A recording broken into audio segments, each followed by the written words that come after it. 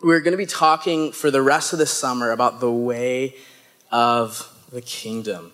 And Jesus, when he started his earthly ministry, right? You know the story. Jesus was baptized.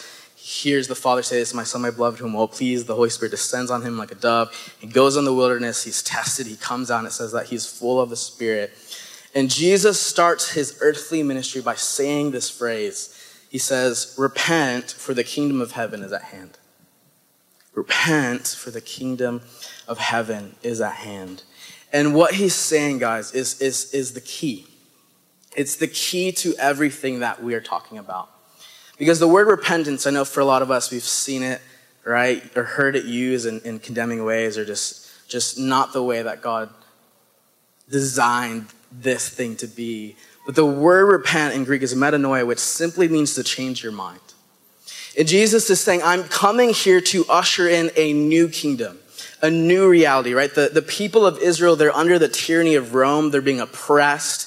And Jesus is saying, I'm bringing an eternal kingdom. And in this kingdom, God is the ruler and God is the one who is reigning, right? The word kingdom simply means the king's dominion, right? Like the theme park. Come on, right? The king's domain, right? The place where the king rules and reigns. But what Jesus says, if you want to access this kingdom that is now but also not yet, you have to change the way you think. And if you know the ministry of Jesus, and as you read through the Gospels, Jesus says some crazy things. Jesus says some things that you're like, wait, what? Jesus, come on, man. What are you saying here? And he's saying, if you're going to see what I am bringing, you have to change the way that you think. And when you change the way you think, it changes the way you live. But I love one of the parables Jesus gives. He says that the kingdom is like a treasure hidden in a field. Who has heard this parable? The kingdom is like a treasure hidden in a field where you are willing to sell everything to buy the field because of the treasure you found.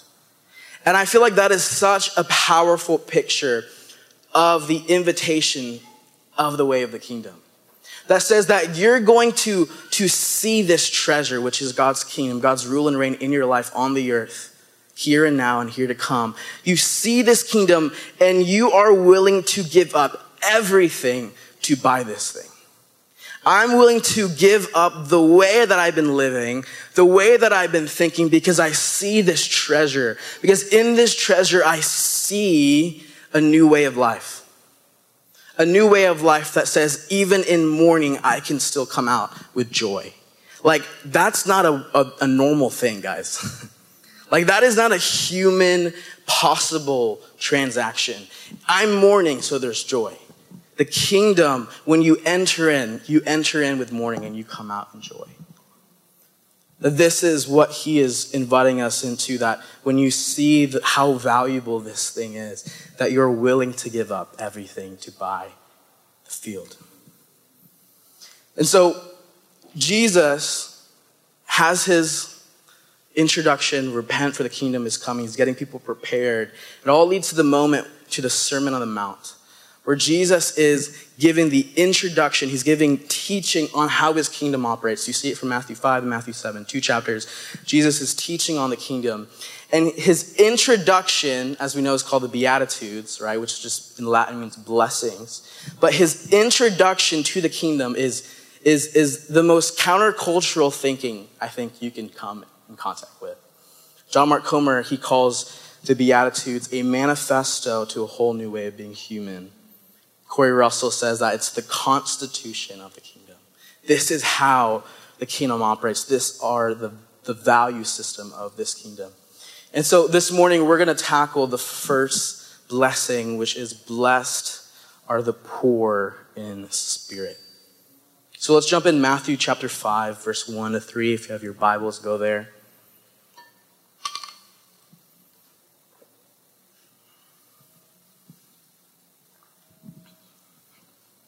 It says this: one day as he saw the crowds gathering, Jesus went up on the mountainside and sat down. His disciples gathered around him and he began to teach them.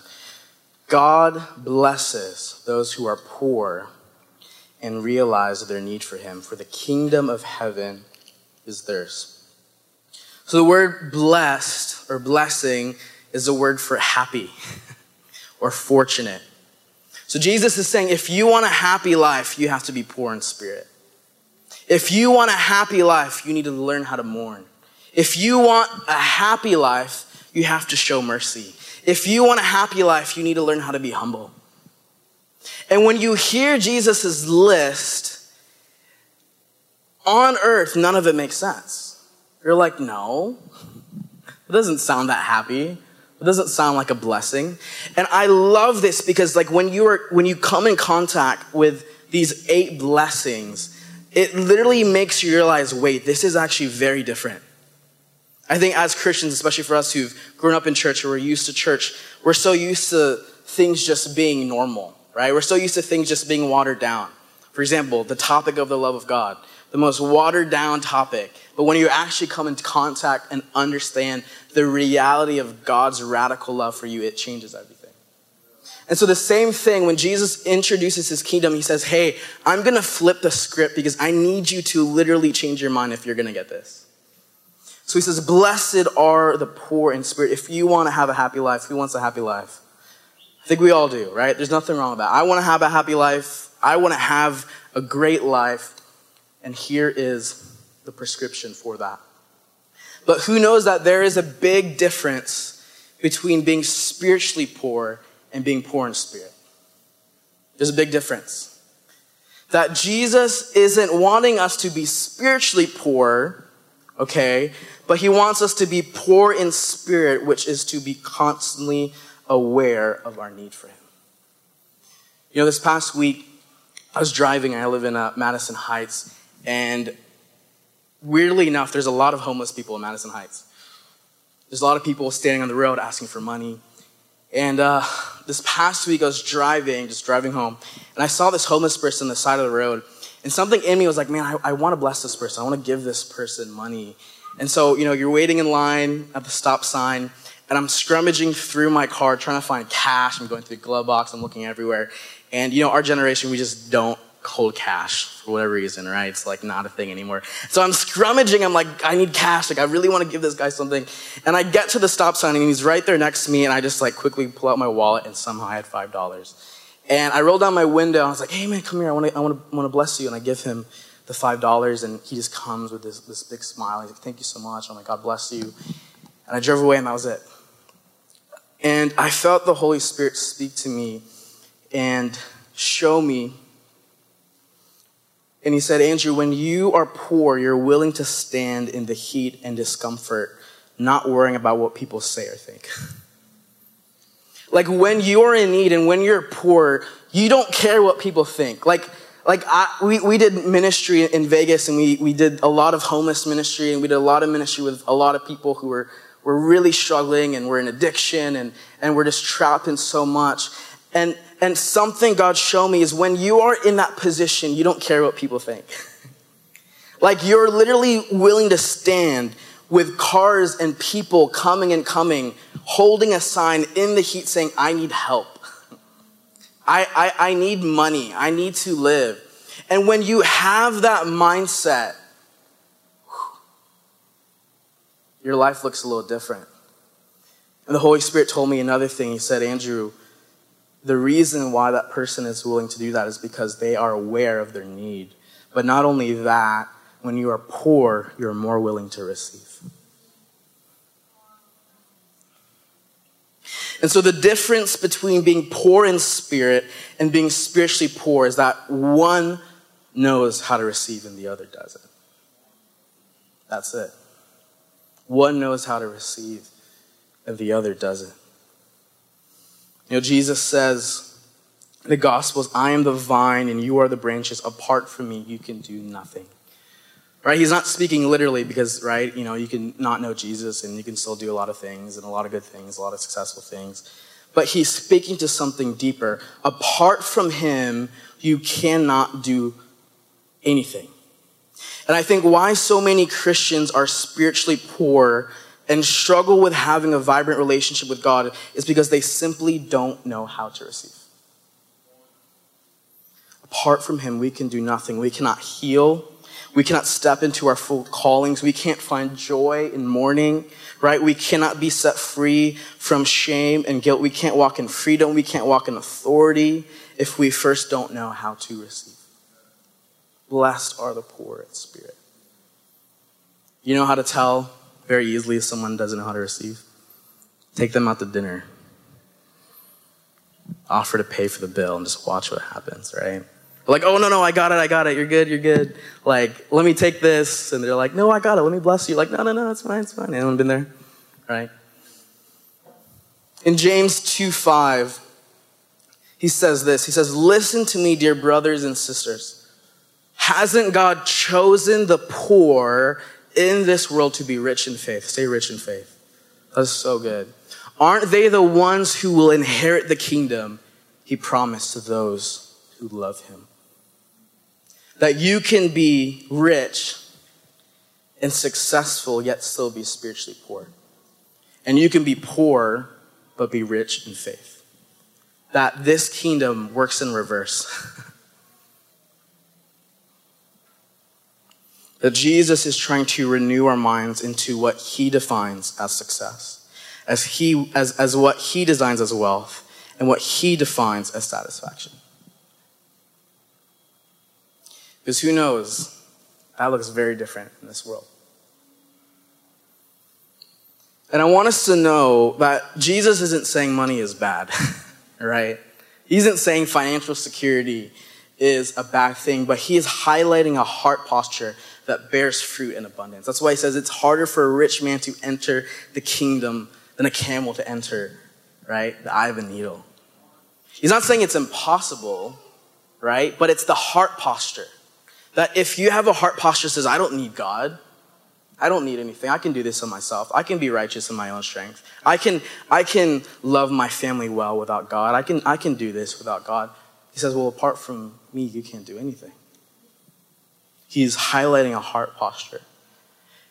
There's a moment when me and my wife, before we got married, we're engaged, we're about to get married, and we were looking for a house. And in that process, my wife, her dream was to have a yellow house. That was just her thing. And my desire was like, I just want a house that can be used for ministry. I want a house where we can host people who are coming in for breakthrough. I want a house where we can, just help people, minister to people, do community nights. And we found this yellow house that was downtown. Some of you guys have been there. And it was like an open house. We went and we saw the house, and we were there for like I don't know, an hour or two. It was crazy. We were just walking around. 5-bedroom home. It's big. And we're like, at that time, I was like a dishwasher. Come on. Blessed are the humble. I was a dishwasher. I was like doing graphic design on the side, and I was a Liberty student. And I remember going to this house, and I was like, oh my gosh, this is like a dream house, right? This is amazing. This is everything that I want. And I was getting pictures of like our bathroom and like people getting baptized in our tub. And I saw in the corner, man, people getting saved. And it was just like, this is such an amazing place. Like I can see God in this place. And so we were walking around literally for like an hour or two. And I heard the Lord say, Andrew, do you want this house? And I was like, yeah, but there's literally no way, God. Like, we can't afford this. I'm a dishwasher, right? Right, God? And I was like, I kind of, but there's literally no way. God asked me a second time, Andrew, do you want this house? I was like, yeah, but I mean, like, we really can't, God. He asked me a third time, he's like, Andrew, do you want this house? And I was like, yeah, I want this house. He's like, it's your house. And literally in that moment, I like felt God's presence. And we left, and we're sitting in the car, and I was in the driver's seat, and I was just sitting there, and I was like, oh my gosh, hey, this is our house. And so we drove to the place, and we put in an application. And, again, barely had any proof of income, horrible credit, was like the worst applicant. And we put in an application, they accepted us that day. And they're like, well, if you want this house because you don't have a lot of proof of income, you're going to have to pay 3 months worth of rent.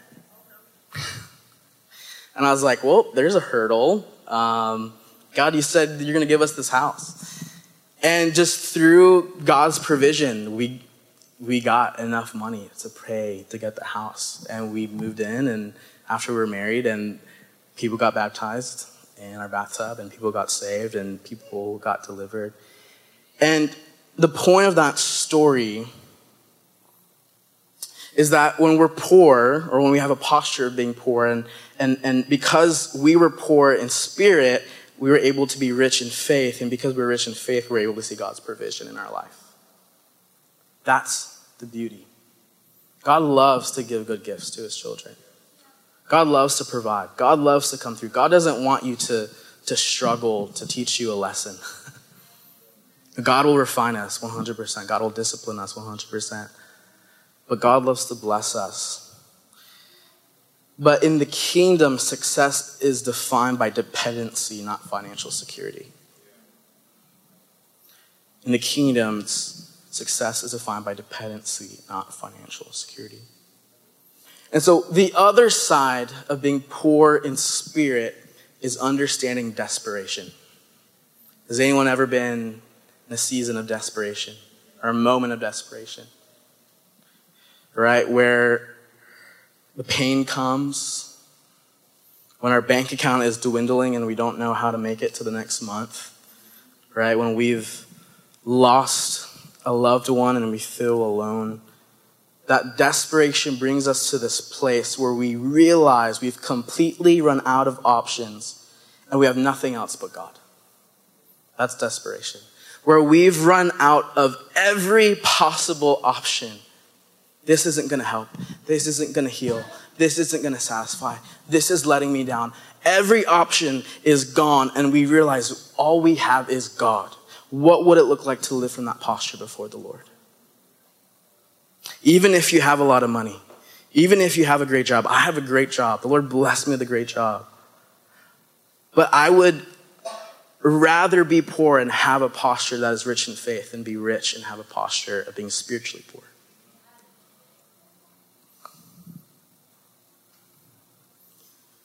And in these moments, we gain the perspective, right, that says, not where is God, but where would we be if God wasn't here? That's the posture that says, God, I need you. I'm poor in spirit. And you understand that he is the only one that can actually fulfill and satisfy and save. And so what blocks us, I want to kind of get to the issue, what actually blocks us from simply receiving is the lie that God isn't actually good. That's it. If you here in the room struggle with receiving from God, it's rooted somewhere. There's somewhere in your belief system. Or there may be an aspect of your belief system, whether it's for your marriage or whether it's for your finances or whether it's for your future, whether it's your job, whatever it is. If there's somewhere where it's hard to receive from God, there's somewhere in the root system that believes that God isn't actually good. That you have a distorted view of his character. Bill Johnson, he says this quote, he says, the goodness of God is the cornerstone of all theology. I think it's so good. The goodness of God is a cornerstone of all theology. If we don't believe God is good, then what do we believe about God? He's bad? There's only two options here, friends. You either believe God is good or you either believe he isn't. And this is the moment where our circumstances very easily can redefine who God is. Very easily. This week, very easily. Or God can define our circumstances. Where we say, God, no, in light of you, in light of who you are, even in the muck and the mire, you redefine what is happening. Jackie Hill Perry, if you know her, she says this quote that is just so amazing. She said, if God is holy, then God can't sin. If God can't sin, then God can't sin against you. If he can't sin against you, then he is trustworthy. You can give an amen to that. If God is holy, if we actually believe that God is holy, then we can believe that God is good. And so when we look at the story of Abraham and Sarah, or Abram and Sarai, right, at that time, we see God gives them this prophetic promise. And he says, through you are going to bear children, which is the promise. But then there's also a prophetic promise that through your children, I'm going to create a new nation. right? The people of Israel. And as you know, they're like in their 90s, way past childbearing years, right? It's like your great grandma getting pregnant. And you're like, this is weird. What's going on, right? And literally they laugh at God. They're like, God, what are you talking about? Like, that's insane. That's why Isaac's name is laughter, because they laughed at God. And God gives them this promise, and they're waiting, right? They're waiting, nothing happens. And so what they do, they're like, well, we can't really fully trust that God is good. We can't fully trust God as who he says he is, because our circumstances don't line up. And so you know what they do? They say, well, because God isn't coming through, then we have to fulfill the promise. We now have to step into the role of God and do what he said that he's going to do for him. And you know the mess, right? It's like a TMZ show. They're like, all right, let's get our maid and sleep with her, and maybe that's how you'll have a kid, because I'm way too old, right? Sarah says that. So you know the story. So they give birth to Ishmael. That was not the child of promise. That was not what God promised to them. And in God's goodness, he still stays faithful, and Sarah miraculously still gives birth, right, to Isaac. But I think that this story is so real for us today, that so many times God speaks something, or God reveals something, or we just know who God is. God doesn't have to say anything. We know who God is. We know who he's been. And we enter circumstances where God's character gets tested on our side, right? Not his side, on our side. And it's in those moments where we can either stand in the posture that says, God, I have nothing else but you, or say, hey, God, because you're not here, I'm going to figure it out.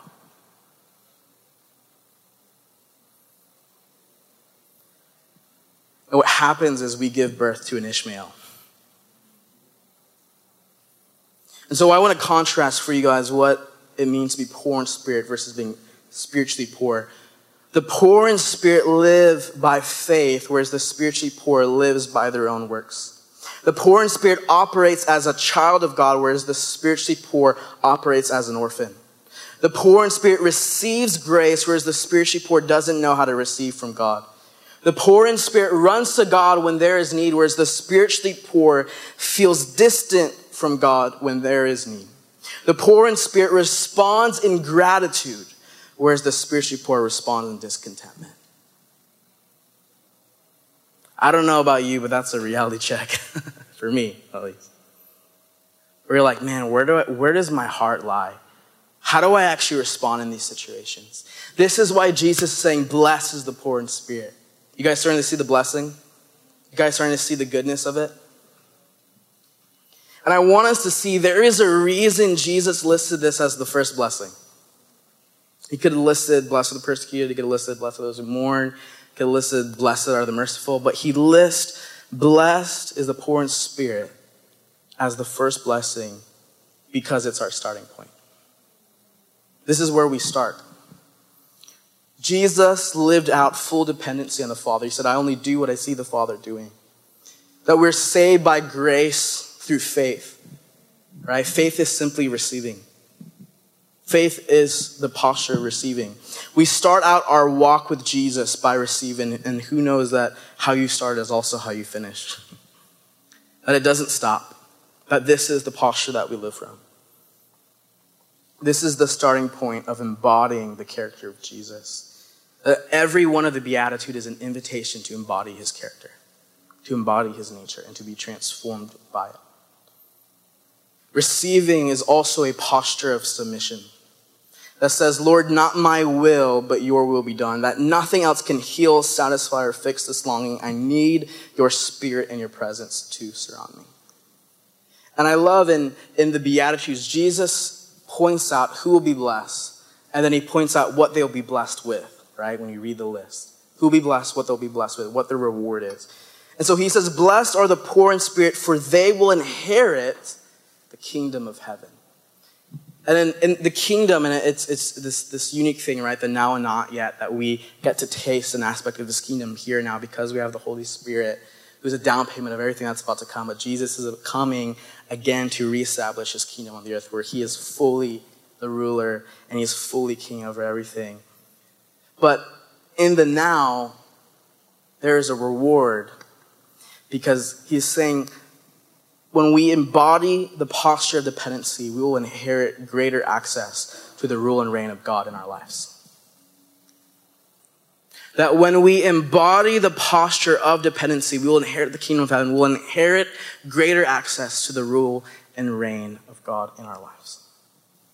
What would it look like to live as Jesus actually being king over everything?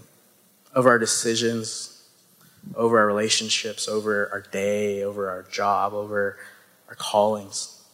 Man, God, every single one of us needs more of God's rule and reign in our lives. I invite the worship team to come up. But I want to end and land in Luke 7, if you guys have your Bibles. Luke 7, verse 44 to 47. I'll give you guys a second to go there.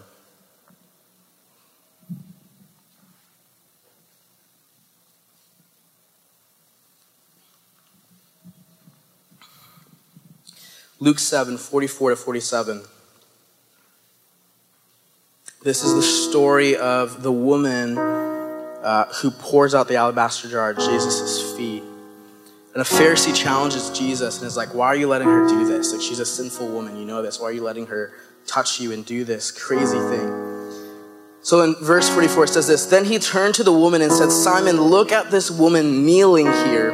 When I entered your home, you didn't offer me water to wash the dust from my feet, but she has washed them with her tears and wiped them with her hair.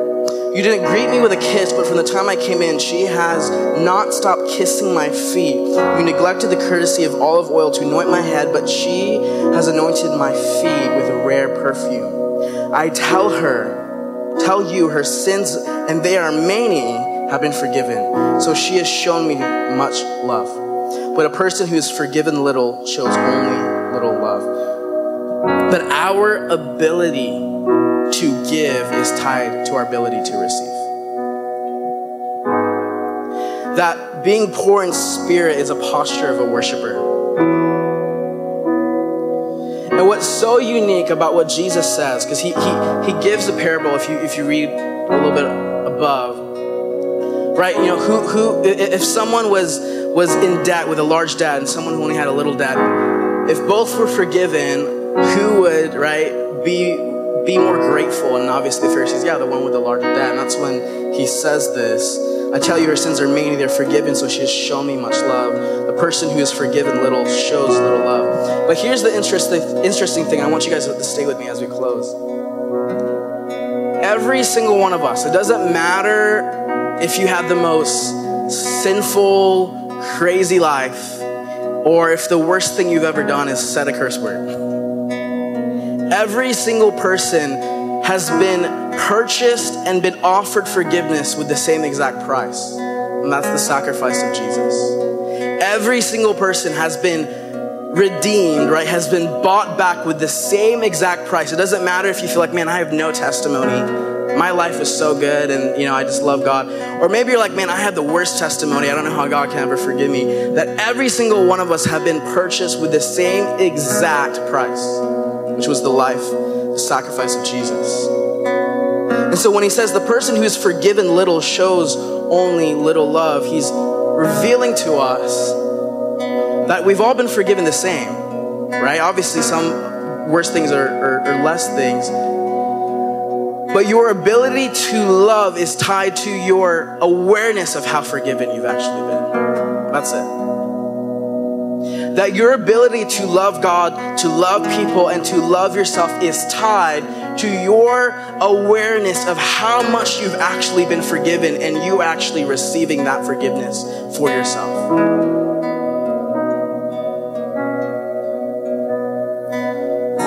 That the Christian life starts with receiving. If you can't receive love for yourself, you are not going to be able to love people well, right? You cannot give something that you don't have. This is the invitation. This is the invitation. That we worship out of the place that knows we need God and understands that He is the one that satisfies our every longing, but also from the place of knowing His nature and that He is trustworthy, faithful,